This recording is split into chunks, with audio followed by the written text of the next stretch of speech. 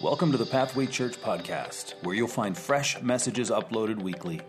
Pathway Church is a Bible-based church located in Peterborough, Ontario, and we're on a mission to reach people far from God and see them become devoted followers of Jesus. We hope that what you hear today will help you to take one step closer to Jesus. Thanks so much for joining us, and if you like what you hear, don't forget to subscribe. Well, how many of you have ever said something, had some words come out of your mouth, and you instantly regretted them? You don't have to put up your hands. It's probably all of us. How many of you have not said something when you knew you should have said something? Or perhaps you said something, and in the moment it seemed like the exact right thing to say, but a week later, or a month later, or a year later, or maybe even a decade later, you realized it was not the right thing to say, and you began to regret it. Now, my guess is, without a show of hands, that's probably every single one of us could say yes to all three of those questions. So over the next 4 weeks, what we want to do is we want to talk about the power of our words. I want to talk about the words that come out of our mouth, because as you know, and as we're going to discover, the words that come out of our mouth have the power to build up or to tear down. They have the power to connect or to pull apart. And what comes out of our mouth is so important. And so we want to talk about this. And so what we're doing is over the next 4 weeks, we're in this message series called Me and My Big Mouth. Got a little slide up here for you so you can see it. Let's all say the name of the title together. Me and My Big Mouth. Now, I want you to notice something about the title. It does not say, me and my husband's big mouth. It also does not say, me and my teenager's mouthy mouth. Me and my toddler's whiny, complaining mouth. Doesn't even say me and my mother-in-law's mouth. It literally just says me and my big mouth. And so we're talking about right here. We're talking about my mouth and your mouth as we go through this message series. So I want to just continually remind you of that. To kick us off in the right direction, I want to share with you a principle that comes from the Scriptures as it pertains to the words we use. And this particular passage of Scripture is extremely, extremely helpful, and it's not going to catch any of you by surprise. It's not new material. But if we take this principle that we're going to be talking about today and we can apply it to our lives, and like the song said, it's like learning to walk, learning to crawl. You don't master your tongue overnight. It's a lifelong process of learning to control and to use the words that come out of your mouth in an appropriate way. And so here's the principle. Let me share it with you real quick. It says this, that everyone should be quick to listen, slow to speak. And that didn't surprise anybody. Quick to listen and slow to speak. Notice the hand gestures, okay? I'm starting like this with my hands closed because body language says a lot. You know that. If you're talking to somebody and you're sharing your most deep and intimate feelings with them and personal stories, and they're like this, looking away, rolling their eyes with their arms crossed, you know that they're not listening. You know that they don't care. At least that's the message they're sending with their body, right? Because they're closed to you. And so what happens when you're truly listening and engaging with somebody and truly wanting to know what they have to communicate? What do? You open your body towards them. You lean in. And so we're talking about being quick to listen. And I'm just going to hold my hands over my mouth, slow to speak. Can we try the hand gestures together? We'll start with our hands like this in front of us. You guys can be practicing this at home, with your families, whatever you want. Okay, ready? Together. Quick to listen, slow to speak. Try it one more time. Quick to listen, slow to speak. Now, we're going to do it one last time, and what we're going to do is as we say slow to speak, we're going to slow it right down. All right, because that's the idea. So, quick to listen, slow. I can't even hear you guys. You're so quiet this morning. What happened to the singers? All right, let's try this again. Quick to listen, slow to speak. This is the principle. I found it interesting as I thought about this that this is, again, no surprise, but we have 2 ears and 1 mouth, which should be a sign that we should be doing at least twice as much listening as we do talking. We should be quick to listen and slow to speak. The reason why this principle is so important is because of this fundamental truth. All of us want the same thing.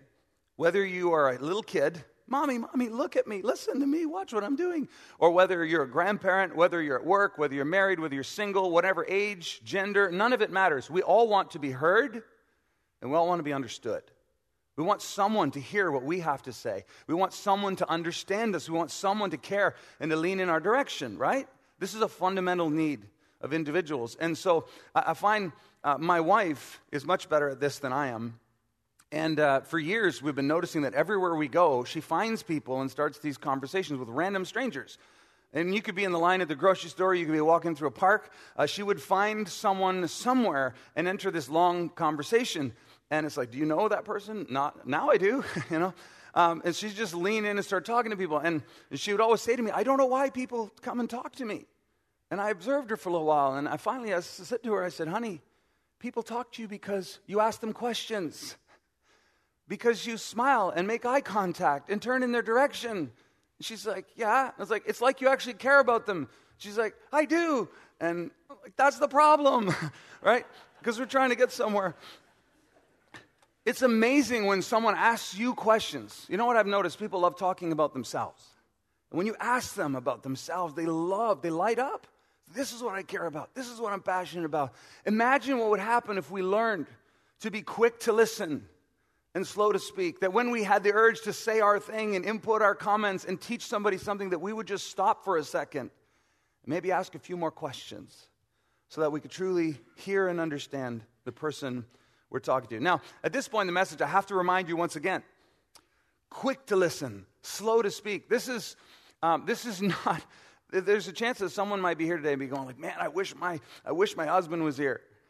I wish my teenagers were here for this Sunday because so-and-so needs to hear this. No, you and I need to hear this, and we need to hear it over and over and over again. We need to be quick to listen and slow to speak. Now, this message series, this content was developed by Andy Stanley and his team at North Point. Our church is a North Point partner church, and so we're doing this message series. But this idea of quick to listen and slow to speak, this is not original to Andy Stanley. Many of you will recognize it because it comes from the New Testament. And these particular words that we're going to be looking at today were written by a man by the name of James. Now, you may not know the history of James, but let me give you a little bit of information about James, also called James the Just. I got a little picture of him here. It's probably not an actual picture of him, but, you know, it's artwork.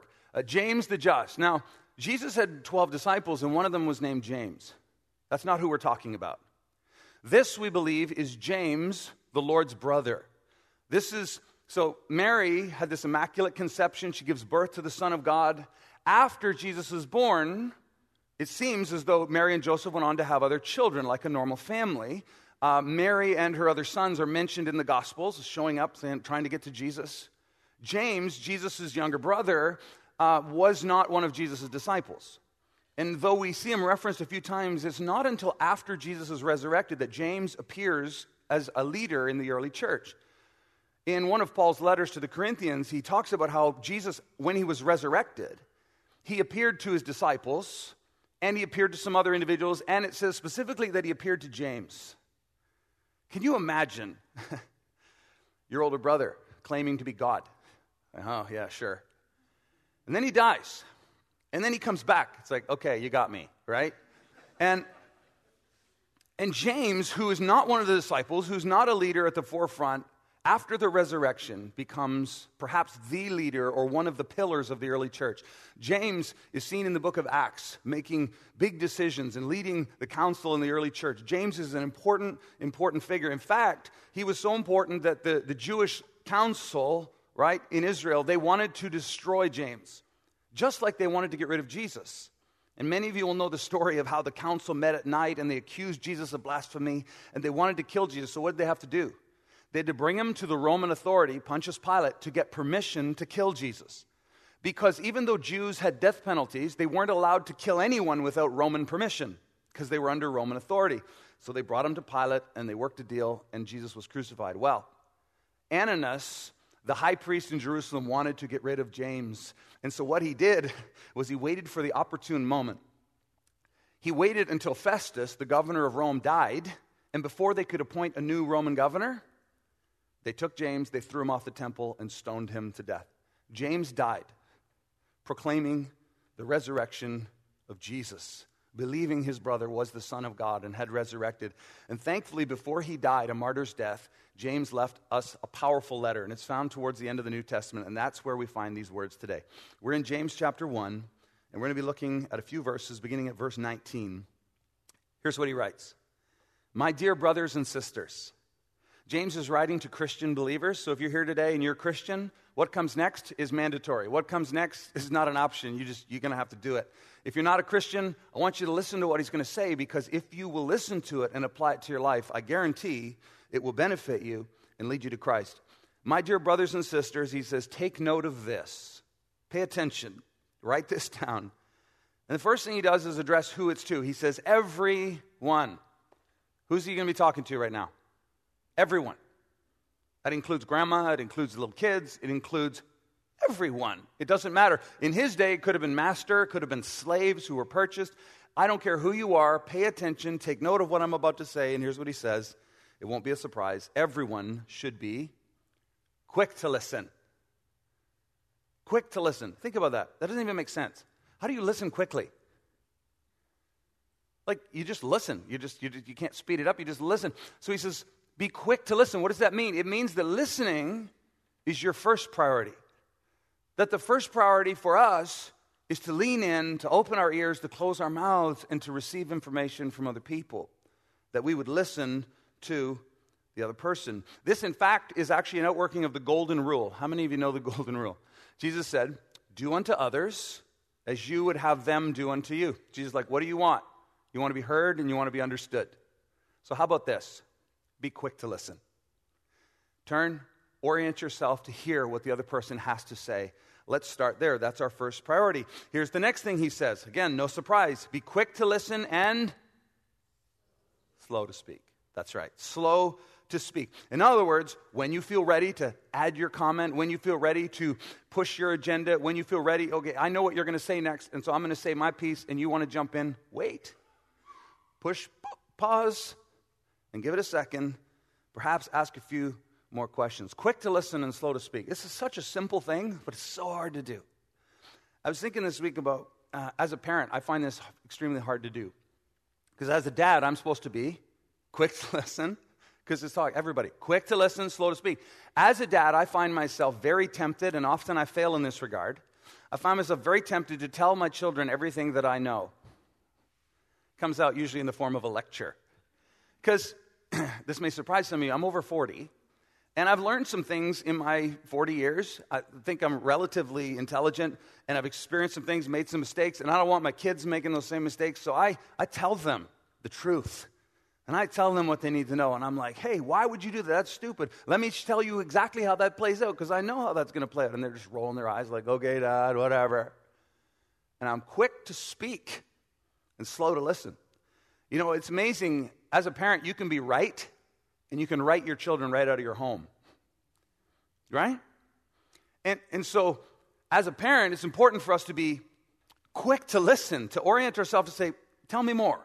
Explain why you think that. Explain why your friends are so important right now. Explain why you want to go to that thing.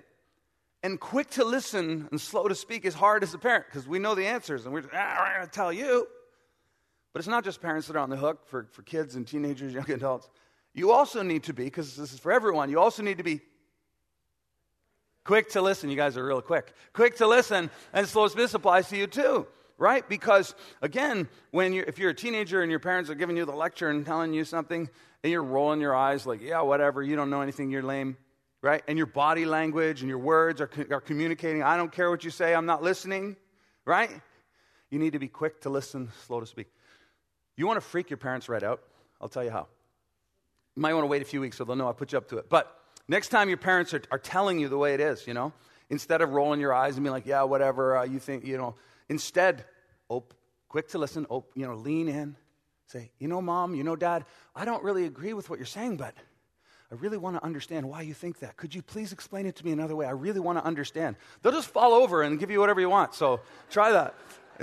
It's powerful when we're quick to listen and we're slow to speak. He continues. He doesn't stop there. He says everyone should be quick to listen, verse 19, slow to speak. And he continues by saying, and slow to become angry. Now, this fascinated me because we're on this communication topic, right? Like listening and speaking is all about communication. And I don't know if you've noticed this, but communication is the fundamental framework for all relationship. Whether it's marriage, whether it's friendship, whether workplace, anything. communication, the ability to be heard and understood and to understand one another is of paramount importance. If you don't figure that out, relationships fall apart everywhere. And I'm like, why does he talk about anger and not lust or pride or something else? But he says everyone should be quick to listen, slow to speak, and slow to become angry. And then I thought about it, and I thought, well, when we don't feel like we're heard and we don't feel like we're understood, and when there's conflict and communication isn't happening, what happens? We get angry. Tension builds. We get frustrated. And I've noticed that anger destroys relationships. Maybe you've discovered this. And anger presents itself in a number of ways. Right? There are lots of ways that anger can turn up. There's two extremes I usually think about. One of them is externalized anger and internalized anger. Right? Some people, when you get angry, you blow up. Blah, blah, blah, blah. Everything comes out of your mouth. You say hurtful things. You stomp around the house. You scream. You make everything. It's like, oh boy, here it goes. Right? Everything's externalized.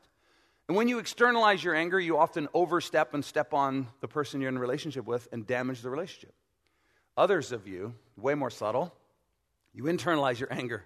You simmer, you brew, and you stew. And that anger goes inside, and instead of stepping on somebody and making a big deal, you also damage the relationship, but you do it by stepping away, by pulling back. And anger damages relationship. He says, be quick to listen, slow to speak, and slow to become angry. See, we become angry because we're fighting constantly. We want to fight to be right. How many times have you been in an argument? You're like, I don't even know what this is about anymore. I just need to be right. And we fight to be right. And here's the thing about this formula of being quick to listen and slow to speak is so helpful. Because the more we stop our mouths and listen to the other person, the more we'll understand them. And the more we understand them, the less we are angry with them and frustrated with them because we're like, I get why they're doing that. You see, here's the truth. I got a bunch of slides here that everything everyone does makes sense to them. Everything that everyone says makes sense to them. And everything that everyone believes makes sense to them. You might look at what they're doing and go like, I don't get it. Why would they do that? Why would they say that? Why would they believe that? Here's what I'll tell you. They have a perfectly good reason for what they're saying, doing, or believing. So if you find yourself wondering to yourself, I don't know why they would do that. I don't know why they would say that. I don't know why they would believe that. May I suggest that the person who needs an education isn't them. It's you. I don't know why. They know why they believe what they believe. They know why they did it. You don't know. And so the solution when we're in conflict in relationships isn't to tell the other person the way it is. It's actually to ask more questions and listen, to seek to understand why, to seek to understand why they do and say and believe the things that they believe. So we want to be what? Quick to listen and slow to speak. Stephen Covey wrote a book that I read years ago, super book, called The 7 Habits of Highly Effective People. And what he sought to do in this particular leadership type book was to study the most successful people and to say, what is it that makes these people successful? What are the habits that they have and employ in their lives that make them such a great success? And one of them he came to was habit 5, and he says this in his book: seek first to understand and then be understood. Sound familiar? He probably got it from James, the Just. Seek first to understand and then to be understood. Have you ever had a conversation with someone and they're talking to you, and while they're talking to you, you are formulating your perfect response?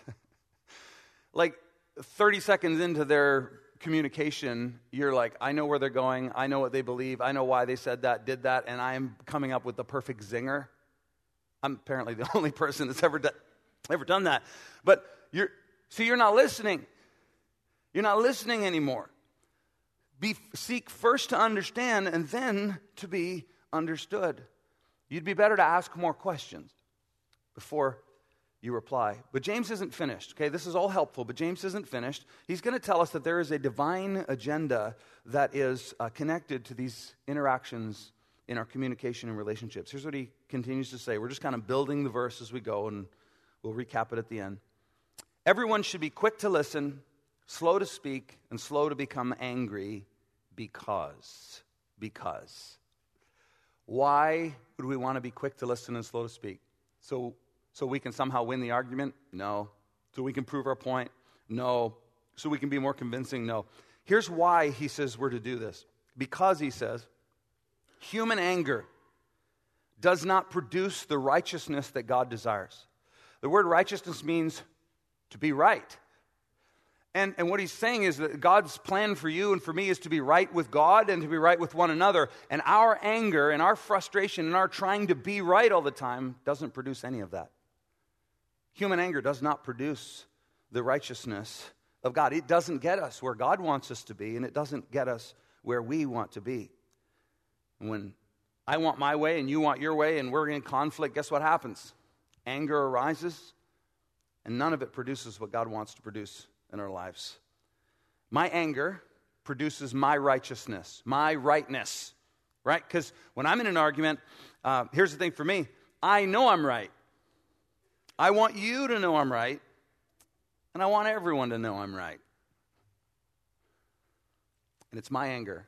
It's my rightness, not his rightness, not his righteousness. And my anger and my desire to do it my way doesn't produce what God wants to produce.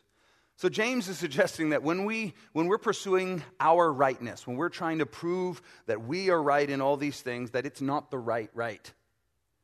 And I wrote this down, take a look at it on the screen. It says, we want to be right at one another. God wants us to be right with one another. We could just stop there and stare at that for a little while. We want to be right at one another. I told you, I figured it out, I'm right. God wants us to be right with one another, and that's something entirely different. Many a man has said, I won the argument. Where is she? Many a woman has said, I won the argument. Where is he?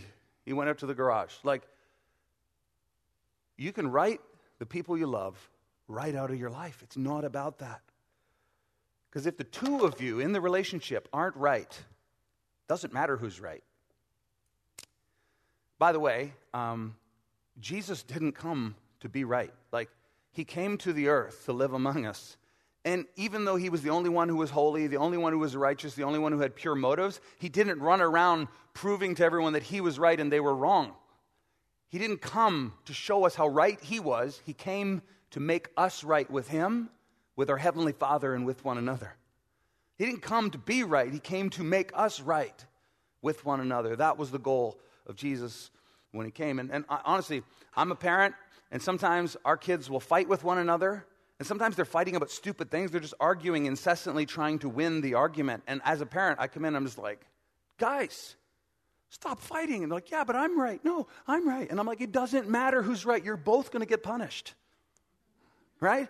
Because I'm like, I don't care who's right about who took the spoon off the table. What I want is you two to be right. And God looks on as we quibble and fight with one another and our tensions and our relationships, and he wants us to be right with one another, not at one another. So, now the goal is clear. James continues, all right? He says this, therefore, in light of this fact, get rid of all moral filth. This word get rid means to take off, to remove, to strip away this moral filth that kind of sticks to us, like clings to us, like shedding skin. It's like, just get that off. And so we're to peel these attitudes and we're to peel these behaviors off of ourselves actively. He says, and the evil that is so prevalent, like these things that we're learning to do, like to lean in and listen and to be slow to speak and slow to anger, like these are things that God wants for us, but they're so prevalent in our society. These things, these attitudes of I'm right, it's everywhere. So he says, you got to strip it away. You got to peel it off, shed it away. In verse 21, he says this, and humbly accept the word planted in you, which can save you. You're not going to be saved by winning the argument. You're not going to be saved by being right. You're going to be saved by receiving something from outside of you. Specifically, James here is talking about, when he's talking about the word, he's talking about the gospel. He's talking about this understanding that God did for us what we could not do for ourselves. That we received the fact that Jesus didn't come to be right, but to make us right. And when we receive that, we have no option but to live in the same way that he did. To go out and to be peacemakers, to go out and to begin to make things right with others instead of to win the fight at every turn. And he says, when we're humble enough to peel away our self-rightness and to receive this message of the gospel and begin to live it out, it has the power to save. So let's read the entire verse together because we did it all broken up. Here's what he says. Let's read it together. My dear brothers and sisters, take note of this. Everyone should be quick to listen, slow to speak, and slow to become angry, because human anger does not produce the righteousness that God desires. Therefore, get rid of all moral filth and the evil that is so prevalent, and humbly accept the word planted in you, which can save you. So, in closing, let's practice this together. You guys ready? Get your hands in nice and tight. All right? Body language is important. Ready?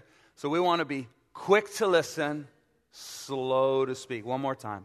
Quick to listen, slow to speak. James is essentially saying, don't settle for being right. Make things right. You know, we have 2 ears.